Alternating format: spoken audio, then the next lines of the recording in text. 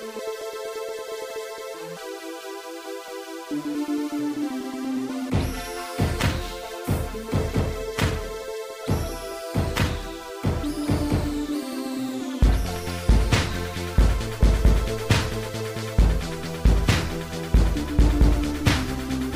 another edition of the Causeway Street Podcast, the first one of 2016. I am your host, Joe Sway, and I'm joined by... Who am I joined by?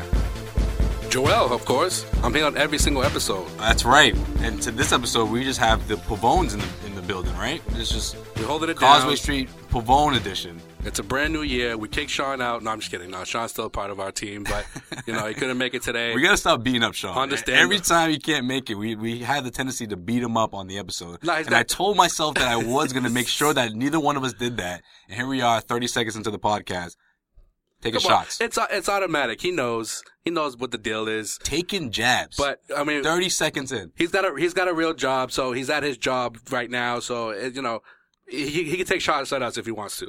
He probably will. He will. So, Sean, think of something really creative for next week. We have episode 2 of the new year. We took a bit of a hiatus with the end of the year holidays and, a couple... Happy New Year, by the way. Oh, yeah. Happy New Year. I guess, was it 3 weeks into the new year? We're now saying Happy New Year to each other? I've heard Happy New Year in, March. When you don't see people for a while. It's a good way to break the ice, so to speak. Never once heard Happy New Year in March, but I guess I understand what you're saying. Well, it is still winter. It's colder than I'm going to quote one of my favorite movies. It's colder than a witch's titty out right now, and we're trying to stay warm and bring you some nice, Celtics content and NBA talk. This is a good time of year for that. Got the All-Star break midway through the season. So I think it's good. It's good right now. We took the time off. So we're back. Episode 26. Let's go. I swear, you give these guys, and I want to say these guys, I'm talking about us, you give us a former NBA player, New York basketball legend, you get him on the show, and all of a sudden we're too good to do a show for about a month, 2 months. But yo, we got some good praise for that though. Yeah, did we? You mean all 26 or 27 listeners were enjoying us? They were loving it. They were loving it. All right. Well, that's good. That's good. Hopefully we didn't lose all of those fans. Hopefully that we can add on this year and make sure we have some more listeners that follow Causeway Street podcasts. So of course, on this episode, like we do in every episode, we will talk about what to do with these Boston Celtics. What can we expect as we go towards the halfway mark here in the 2015-2016 season, as the Celtics are in the midst of a losing streak. They lost 2 back-to-back games against 2 good teams, but for a team that's been, I guess you could call them inconsistent, they've been consistently bad. It's been sort of an up and down season for these guys. And for one, I have to admit, going into the season or even before, at the end of last season, one thing I predicted in the summertime was that I was going to see a team that was above 500. Is this team a 500 team? We'll talk about that momentarily. We'll also talk about what this team needs to become a team that can be a top 5, top 4 team in the East. And finally, we'll talk about the leading scorer on the team and if we should see him in Toronto come All-Star weekend. So that's what we have on tap for this episode of Causeway Street Podcast. So we'll get right into it here. Joel, what is the problem with this team? All right, let me give you some options here. Is it A, are they just too young? Are we expecting way too much from this team? Is it B, the coach, his lineup combinations? Is he not getting it right at this point in the season? Or is it C, we're not seeing enough scoring help for that top scorer in Isaiah Thomas? Well, with Isaiah Thomas, you have to remember he became a starter because people like A.B. Bradley were injured at the beginning of the season, Marcus Smart. So you had to have some consistency in the backcourt. And so far, Isaiah Thomas has been your only guy in terms of scoring and pretty much your playmaker at this point, right? Well, he leads the team in assists, so I agree with that. I personally, in the beginning of the season, I preferred him coming off the bench because then you were giving Marcus Smart the leeway to just take off and become the Marcus Smart that everybody wants him to become. But because of injury, it's out of his hands. Things happen. It's been a slow process for Smart to get back to the Marcus Smart that Celtics fans saw from the midseason last year throughout the playoffs. Okay. So he's had his setbacks this season. Okay. He's had his setbacks. And since he's come back, he's not completely into the Marcus Smart mode or the Marcus Smart that we saw against teams like Oklahoma City. He has his moments. Over 30+ points, right? Well, he has had his moments. He's had his moments. Okay. Can you say the same thing about Avery Bradley? Is that somebody who falls under that category? You know what? It's funny that you who has been inconsistent coming back from injury? I think you bring up a good point. Because Avery Bradley, I think, needs to be more involved in the offense. I think Avery Bradley, along with Jay Crowder, your two best two-way players who can get their offense going, and it doesn't affect their defense. When you have Avery Bradley inconsistently playing minutes towards the end of the games, and you have Marcus Smart in for defensive purposes, so you lose a little bit of offensive credibility. Remember, the Celtics in the beginning of the season were the best. They had the best bench, scoring-wise in the league. Okay. But that had a lot to do, obviously, with Isaiah Thomas. Well, that was my concern going into these two games that they just lost. And they proved me wrong in one of the games, and that was the most recent one, Wednesday night against the Raptors, where the bench combined for over 50 points. You had Kelly Olynyk, who's been playing phenomenal, by the way. He's shut me up because I was not a big Kelly Olynyk fan going into the season, or even early in the season. I feel like he was just too inconsistent. I feel like he was getting more minutes than he deserved. He was a liability on defense, and in some ways, he's done a complete 180. You look at Kelly Olynyk in these last, week or 2 or 3 weeks. I want to say after the Golden State game where he broke out and he led the team in scoring in that double overtime thriller. But he had a couple of duds after that game, but then he stepped it right back up pretty much since the beginning of the month of January. And now you see a guy who's not only showing more of an effort on defense, but from an offensive standpoint, from behind the 3-point mark, he's killing it. I mean, you look at this guy's numbers. He's someone that teams have to start to worry about soon if he continues to keep this up.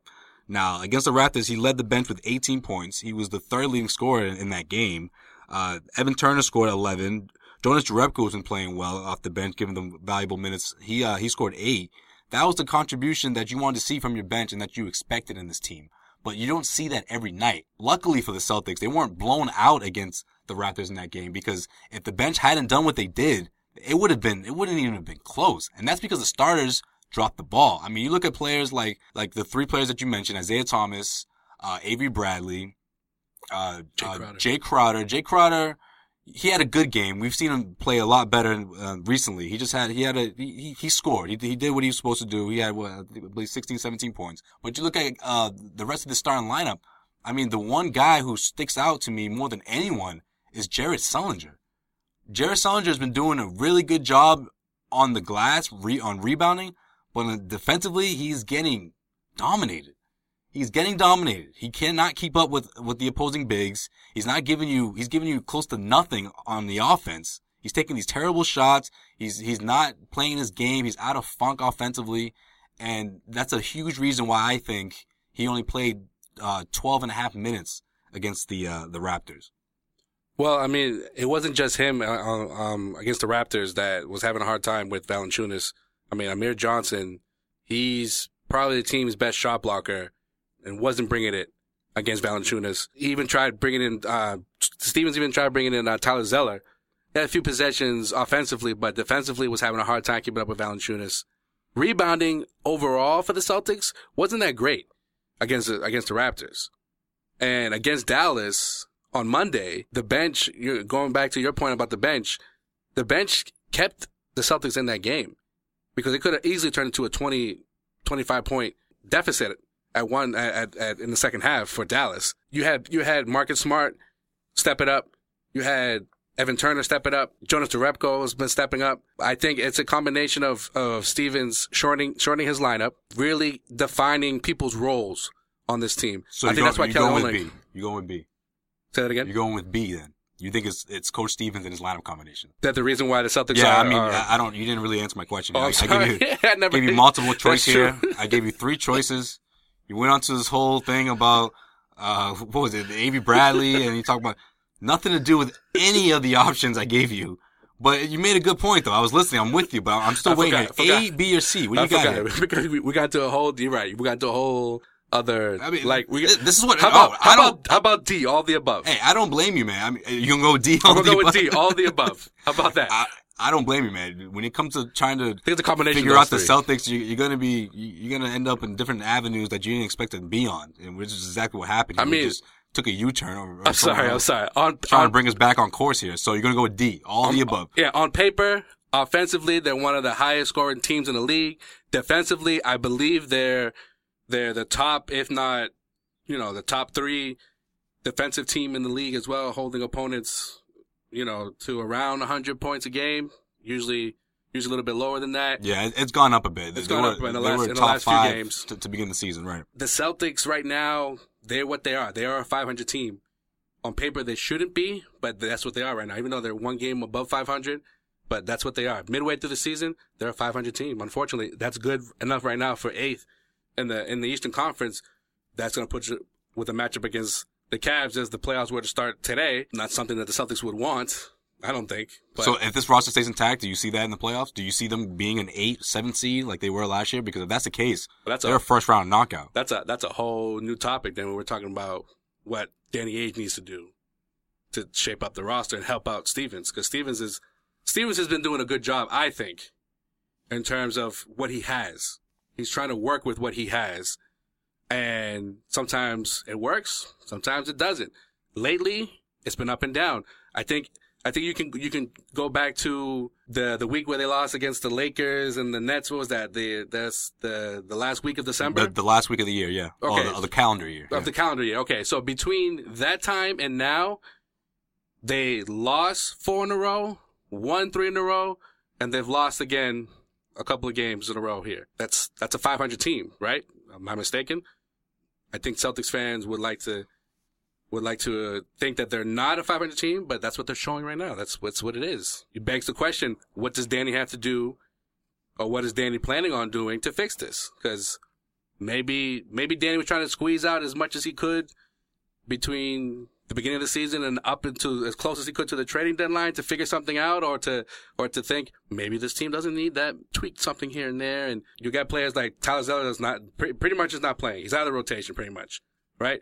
David Lee, a pissed off veteran, highest paid player on the team that's also upset that he's not getting any playing time. But what works best for a team like this, where there's a crowded front court, is instead of trading somebody, maybe you just don't play them. At one point, Stevens was playing like 12 guys. He's down to like 9, maybe 10 on some nights. But basically, I think for this team to be rolling, it should be like 8, maybe 9. If you're Danny Ainge, what's the biggest concern you have? If you're going to a trade deadline, what's the number one need that the Celtics need to become a top 6, top 5 team in the East?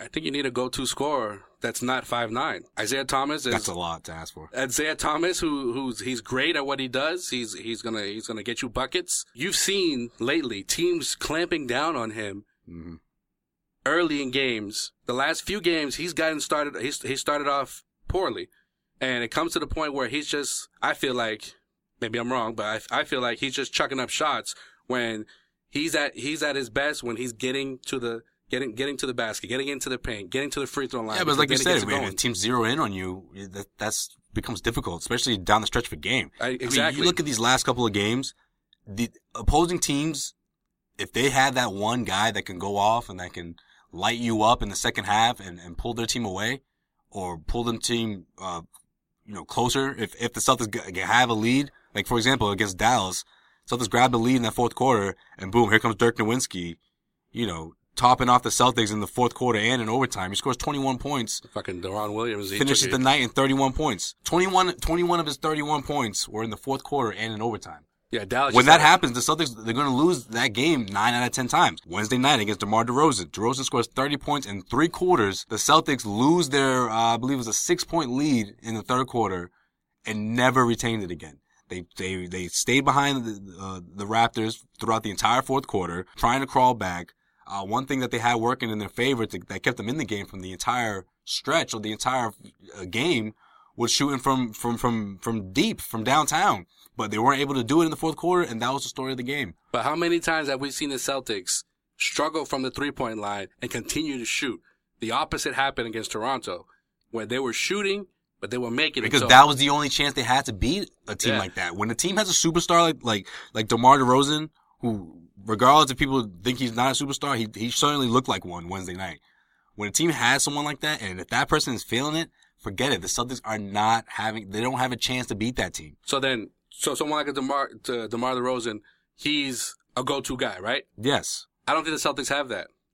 Regardless of well, how we have great. There's Isaiah Thomas, but like you said, I don't know. People like to use his size as a big reason why he's not that player. I personally just think he's just not that guy. He's not that guy. He's not that guy that's going to he's a great piece. Carry a team to a victory when a team is down by 6 or 7 points. Say, hey, put the team on my back, and I'm gonna bring us to the promised land. Yeah, he's a Celtics point guard by default, right? Yeah, but he's a Celtics point guard. So then, if you asking him to like you said, take you to the promised land and dish out, so make plays and score the basket, that's asking a lot from someone that's not used to that. Yeah, that's true. But I feel my main point is like, why can't the Celtics find offense from the guys that they have already?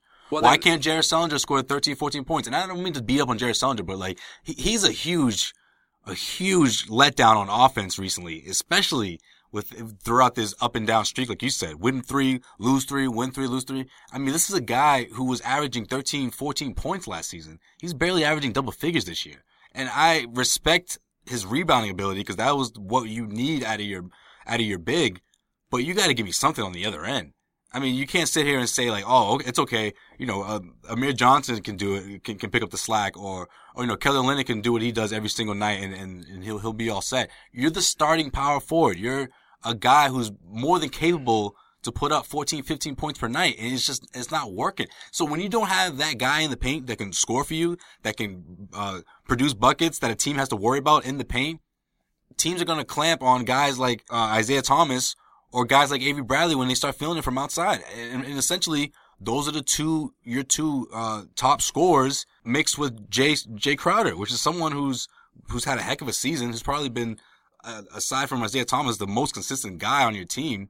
But if he's not feeling it, it comes down to Isaiah Thomas. That's just not the kind of team that's going to win you more than the type of team that's going to be above a 500 club.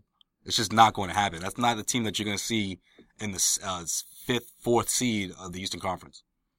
No, I totally agree with where the Celtics are right now, and if things don't start to change, that's what they're going to be, and they're going to battle with teams like New York, teams like Detroit, teams like Milwaukee.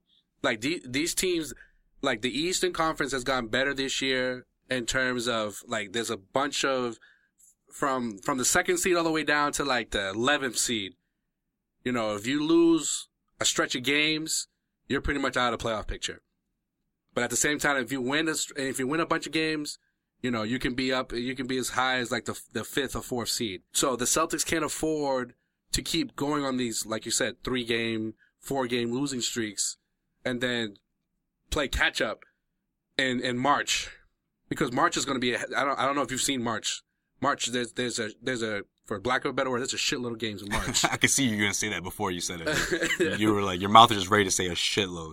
There's that schedule is crazy. You got a couple more games left of this month. You have the All-Star break in a couple of weeks. So the Celtics have to get it rolling in the next 3 weeks, pretty much. And if that means Danny Ainge just got to start making those phone calls, I'm not saying that he's not, because it does take 2 to tango.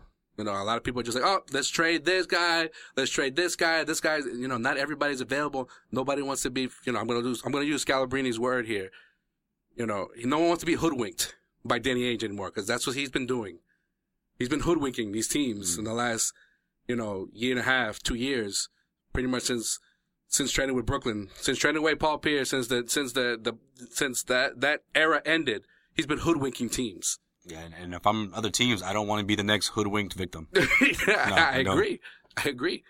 All right, so last question before we get into our final segment, how we end every single episode. Choice?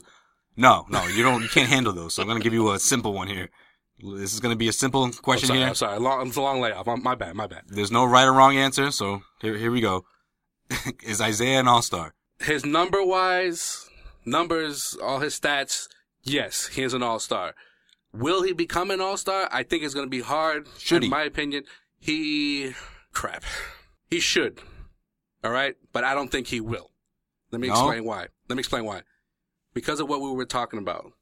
The last couple of games. Because he's on a 500 team, or because? No, well, that has something to do with it. Okay. You know, he's up against, and it's great. Well, I mean, we'll get into like the starters that were, you know, chosen last night, or because voted in. I meant to say, but he's got players like Kyrie Irving ahead of him. Not that I'm saying that he should definitely make it over Isaiah, because he's only played not even 20 games, I think. Mm-hmm. You got players like Kyrie Irving, Reggie Jackson, who's on a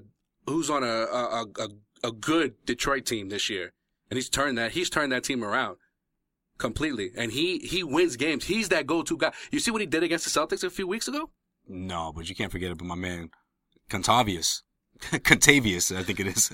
Caldwell Pope helped him out in that game. I mean, if you're talking about the last meeting, that was more of a Reggie Jackson game. Yeah, you're right. Yeah, the last meeting.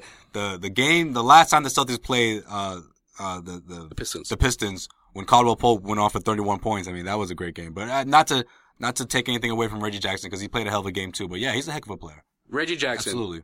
And we're just talking about guards, right? Maybe not necessarily point guards, but just guards in general. Jimmy Butler. You have. Oh yeah, Jimmy Butler he's one of the best guards in the NBA. So just those three names that I've mentioned, that's tough. That's gonna be tough for him to make it. And then we were just talking about DeRozan. Do you think DeRozan's an all-star? I think he's an all-star. That's another guard right there. You know, it's the all-star game now is not like by position. It's just kind of like 2 backcourt players and 3 frontcourt players. That's how the voting is now. Which hurts Isaiah Thomas. It hurts Isaiah Thomas. It's not like before, where coaches and general managers were like, all right, you know, write down 2 point guards, write down 2 shooting guards, you know, like that. It's just guards and forwards, pretty much, because I guess the center position just doesn't exist anymore these days, right? I just mentioned 4 or 5 guys that could get that nod because they're seen more than Isaiah Thomas.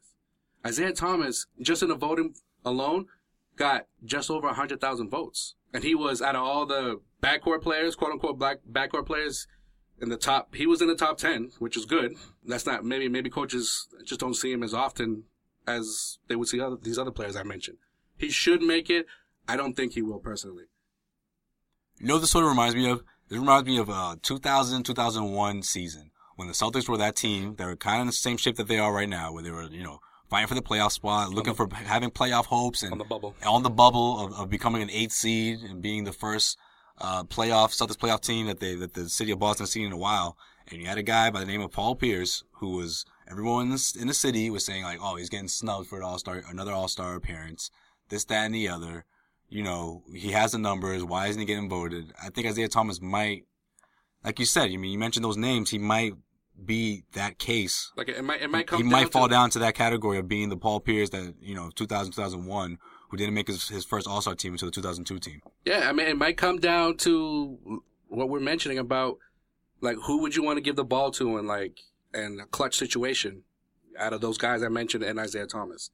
Like against Toronto, I'm not trying to shit on him, but against Toronto, he turned the ball over in 2 crucial situations, 2 crucial possessions that could have gone either way for the Celtics. And so, you know, he's not that guy, I think, when it comes to, like, you know, those situations, those clutch situations, those go-to situations, like a Paul Pierce. Maybe I'm spoiled of, you know, after 15 years of seeing Paul Pierce in the Celtics jersey, but Isaiah Thomas is not that guy, and maybe other people who have a vote will think the same thing. But number-wise, yeah, he should be in there. Yeah, but you know the difference between those 2 guys, though? Paul Pierce had this guy named Antoine Walker, who played a power forward position, who would put up about double figures, at least double figures, and help him out, like Jared Salinger should be doing. That's a shot at me. But I'm just saying. All right, that's cool. I'm just saying. What's that? That's a shot at me? All right, that's cool. Now I was kidding. No, it's a shot at Jared Salinger, man. Step it up, Jared. Come on, offensively. Celtics need more. They need more from you. Well, I mean, you got 4 or 5 guys, and Sully is averaging 9.9 points a game. 6 guys averaging double figures. It's tough, and it's weird to say, but the Celtics have a better chance of winning when, like, everybody scores. If it's just one guy, you're depending on one guy, that's tough. What do you mean? I'm not saying that one guy. You talking about Isaiah Thomas? Yeah, we're still talking about Oh, okay. Yeah. No, I thought you meant like, Jared Sandra can't, like, he doesn't get enough touches, or because other guys got to go in, and that's the reason why he couldn't. No, but I think if the Celtics were winning more games, if they were, I don't know, a few weeks ago when they were a game or two out of like third or fourth seed, then yeah, he would get in there no problem.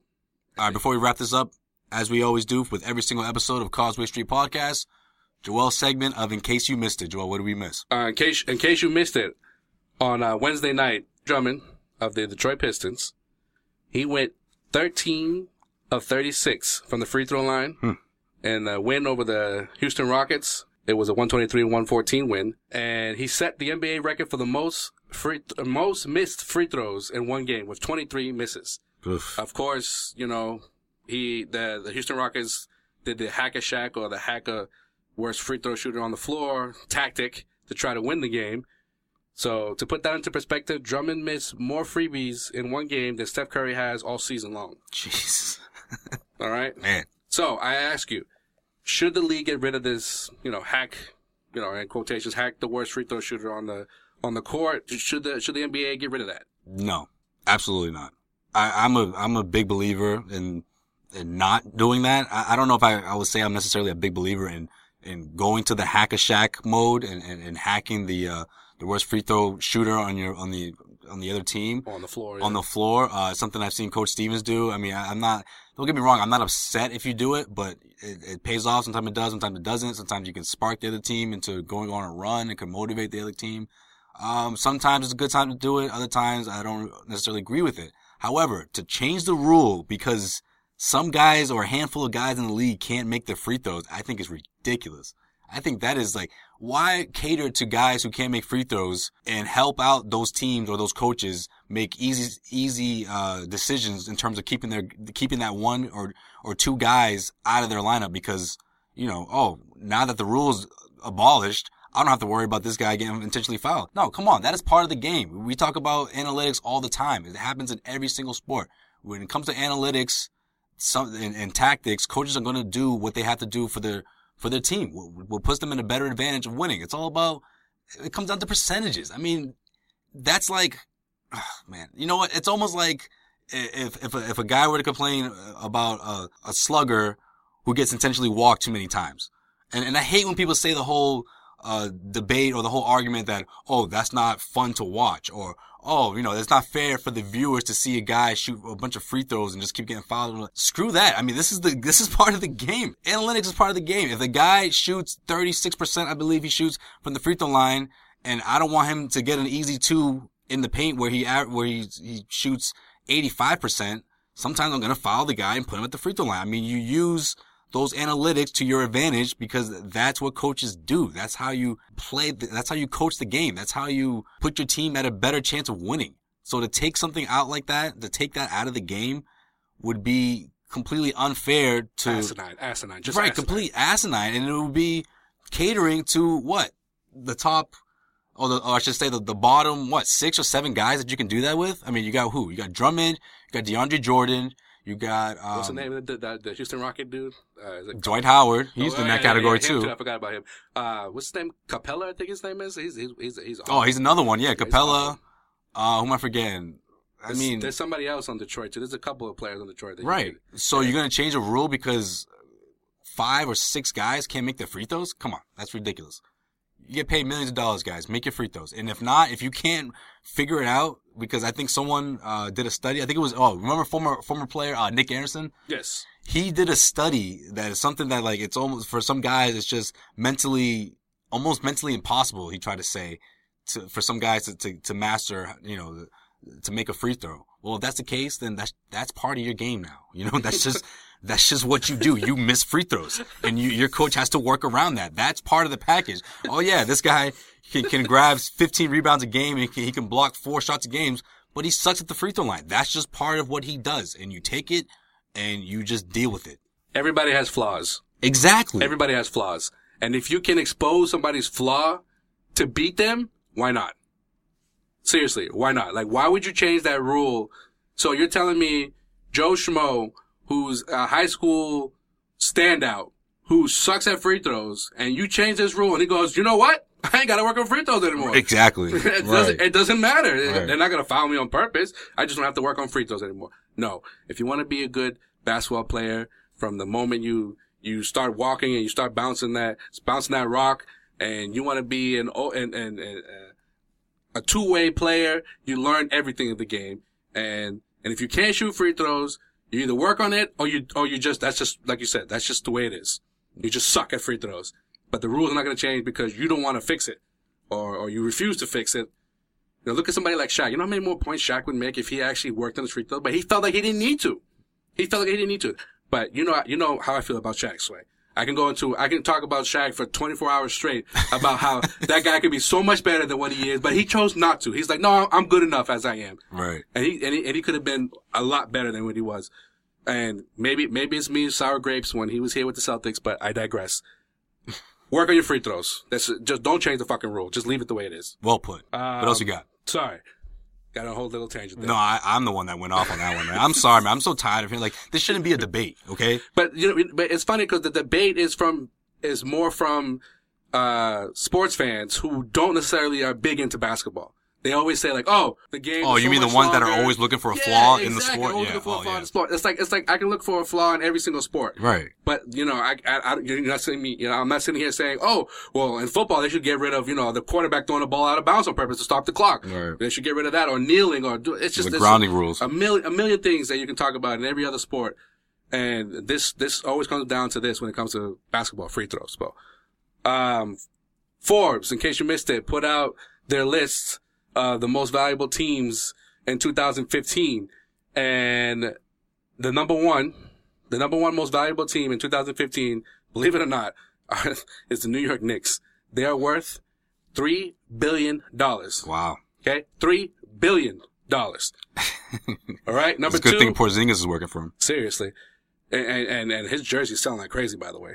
As it should. He's the fourth highest right now. He's the fourth highest jersey being sold. Yeah, he got a handful of votes too. I mean, he was nowhere close to getting into the all-star selection conversation, but I think he ranks top 7 or 8 in the front court. Yeah, for votes. You got the Lakers coming in at number 2 at $2.7 billion. The Bulls at $2.3 billion. And of course, your Celtics at $2.1 billion. They're clocking at number 4. They're up from $1.7 billion in 2014, and you got the Clippers at a nice even $2 billion. But of course, it has to do with the new owner who decided to shell out that money when the Clippers weren't worth that much at the time. But he did what he had to do. That's the top 5. To check out the rest of the list, shameless plug, go to CausewayStreetBlog.com. I got the rest of the list there, for your viewing pleasure. And the All-Stars. What else you got? All-Stars were named last night on TNT, just the starters though, not the whole squad. The reserves will be named next week. And for the East, for the backcourt is Wade and Kyle Lowry. He made a last second push there. He was right behind Kyrie Irving, but those Toronto fans. I mean, well, all of Canada, because Canada only has one team right now. I think that's a deserving pick, though. I agree with that. Yeah, I like Lowry in the backcourt. Yeah. I don't necessarily agree with Dwayne Wade, though. I think Jimmy Butler got snubbed. Hold on. I think that's the biggest snub. I mean, obviously he's going to make the team, but he should absolutely be starting. It's funny. You know how I feel about Dwayne Wade, but Dwayne Wade's having a monster season. No, he is. That's not to take anything away from him, but I don't think he's having a better season than Jimmy Butler. Miami's always on national TV. Yeah, I guess. And Chicago, every now and again you see Chicago, but I feel like Miami's always on national TV. And plus, people got league pass. To round out the front court is Paul George. Carmelo Anthony, who he beat last year's starter Paul Gasol by 360 votes to make it for I believe it was the 11th or the 12th straight year. Yeah. And of course your boy Braun. No argument there. For the East starters. For the West. That's your boy. You love yourself some Braun. Not more than you. No. Something I learned in the past year. No. West, you got Stephen Curry, the league MVP. You got Russell Westbrook for the backcourt, and you got the overall leading vote getter, Mr. Kobe Bryant, Mr. KB24. He got 1.8 million votes. I'm surprised that's not like a nickname. KB24. Right? That sounds like it sticks. No argument here. Of course, one of the best players, one of the greatest players especially of my generation that I've ever seen play. It's going to be a fun night in Toronto watching him play in this final All-Star game. I expect some sort of tribute or some sort of, something special is going to happen for Kobe that night. It's going to be good. Think the game's going to go into double overtime, like, when Michael retires? I hope so. Well, man, that was probably one of my favorite All-Star games. No, that's easily my favorite All-Star. That's the best All-Star game. I mean, I didn't see the ones in the early 90s, so I'm a little biased. I'm on the younger side. I was born in the late 80s, so I didn't see a lot of those, early 90s All-Star games. But in my time, out of all the All-Star games that I've seen, I'm a huge All-Star weekend guy. I mean, I don't know if you guys remember from last year, we but both are. Yeah, I mean, you'll see. We'll have our All-Star weekend special, and I'm a big All-Star weekend supporter. Because I know a lot of people are not a big fan of the whole All-Star Saturday, but yeah, it's gonna be a special night. I was born in the 80s as well. I was born in the early 80s, so I remember the Magic Johnson game where he was voted in, and that was a good moment. But that Michael Jordan moment, though, it's pretty damn special. But that Michael Jordan moment, that's pretty damn special. Mariah Carey came out with the Jordan jerseys. Yeah, she performed with the Jordan jerseys on. Man, she was still in her prime too. Oh, God. Yeah, she was looking good. She was looking good, killing it. And of course, there's always a ton of offense in those games, but that game particularly, that was a pretty competitive game. Yeah, it was competitive, but it was just like blame Jermaine O'Neal for not. Having that game go to triple overtime because he's awful. Hey, that hasn't even crossed my mind yet. You know what? You're right. We could see something similar with Kobe Bryant's last game. I'm looking forward to it. And rounding out, the Western front court is Kawhi Leonard making his first All-Star appearance. Voted in by the fans. That surprised well deserved. That surprises me. I figured that he made it either last year or the year before, but yeah, he's never made an All-Star game. He's been killing it this year. Yeah, you can even talk about him being on the bubble of being the MVP conversation. He's in the conversation. If you ask me, he's in the conversation. You know what I mean? When you talk about like two-way players in this league, he's at the top of that list. I think he's on the top. Absolutely. He's at the top of that list. Yeah, he's up there. The best two-way player in the league, and he's going to only get better for the next however long the rest of his career lasts. I think he's just going to get better from how talented he is right now. And he will be the cornerstone of that franchise once the big three ultimately call it quits. But that's not going to happen anytime soon. Well, yeah, that's all I got for, in case you missed it. Just a quick announcement I wanted to bring up. Friends over at the Pan Mash Challenge are doing their 50-50 raffle for those that are going to the Celtics, Bulls game tonight at the TD Garden. Yes. The Pan Mash Challenge. Absolutely. They work closely with the Jimmy Fund and the Dana-Farber Cancer Institute, raising money to, eventually, get a cure for this damn disease that's, is taking the lives of so many loved ones. Tonight's PMC night at the TD Garden. And that's raising all the proceeds from the 50-50 raffle when you buy a ticket, will go towards the Jimmy Fund and the Dana-Farber Cancer Institute. So if you haven't purchased a ticket for tonight's game, if you purchase tickets in the PMC section of the Garden, proceeds go towards this year's run, which is on August 6th and 7th. So shout out to our friends over at PMC. Actually, Causeway Street will be in the building helping out, volunteering, and selling 50-50 raffle tickets. You see us around there. I don't know if you've seen our faces before, but we'll be around, helping out. And it's a good cause, So. Amazing cause. An amazing fundraiser, guys. If you have a chance, you're looking for tickets. I mean, guys, it's on our Twitter page. It's on our Facebook page. I put it on my personal Twitter account, Joe_SWAY10. Guys, go check it out. I mean, this is an amazing cause. Of course, you can check out the game for you Celtics fans. If you listen to this podcast, obviously you're a Celtics fan. But you'll also be supporting an amazing cause. Bill Starr, who was the founder and executive director of PMC, started this back in 1980. I've personally met Bill Starr. I've volunteered in PMC. When I first started off at WEEI, I worked in promotions. Yeah, no, I've worked closely with the PMC. Joel's worked closely with them. Both of us we've worked with this amazing foundation.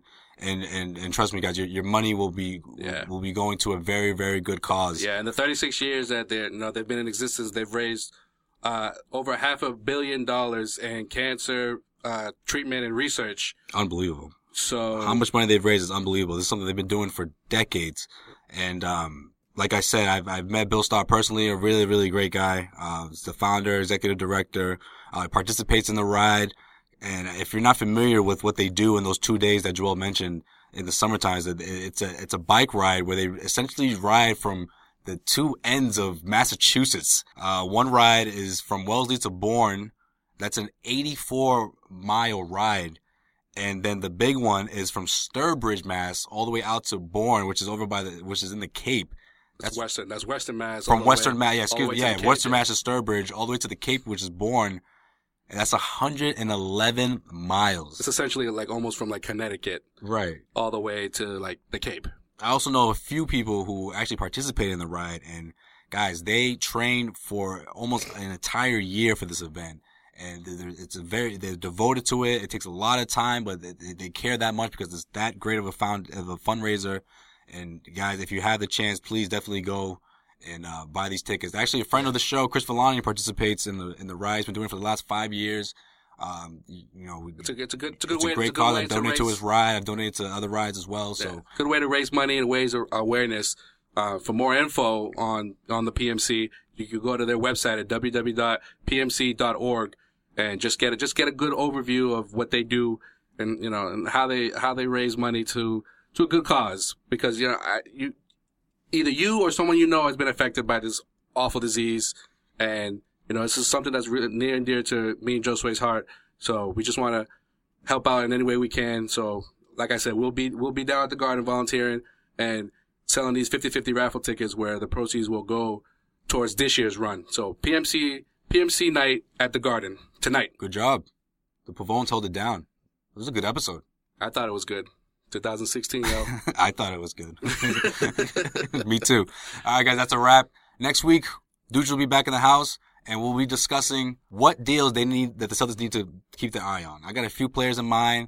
We got a few guys that are on the trading block who I think could help the Celtics. We'll discuss those guys, and we'll discuss which players may be involved if the Celtics were to make a deal. So you don't want to miss that next week. Follow us again on Twitter at Causeway Street Blog. Like us on Facebook, Causeway Street Blog. If you're not already following us on SoundCloud.com/Causeway Street Blog Podcast. They're listening, man. It's SoundCloud. Instagram. We're also on Instagram. And Snapchat. Don't forget to follow us on Snapchat. No offense to the Celtics Snapchat account, but ours is way better. Follow us on Snapchat at Causeway Street. No, it's no dig at them. We know those guys. They're friends of the It's all good. It's all good. It's all love. It's all love. We're on one big Celtics family, but follow us on Snapchat. Celtics, we love you guys. Thank you, everyone, for listening. We'll see you next week, guys. Peace.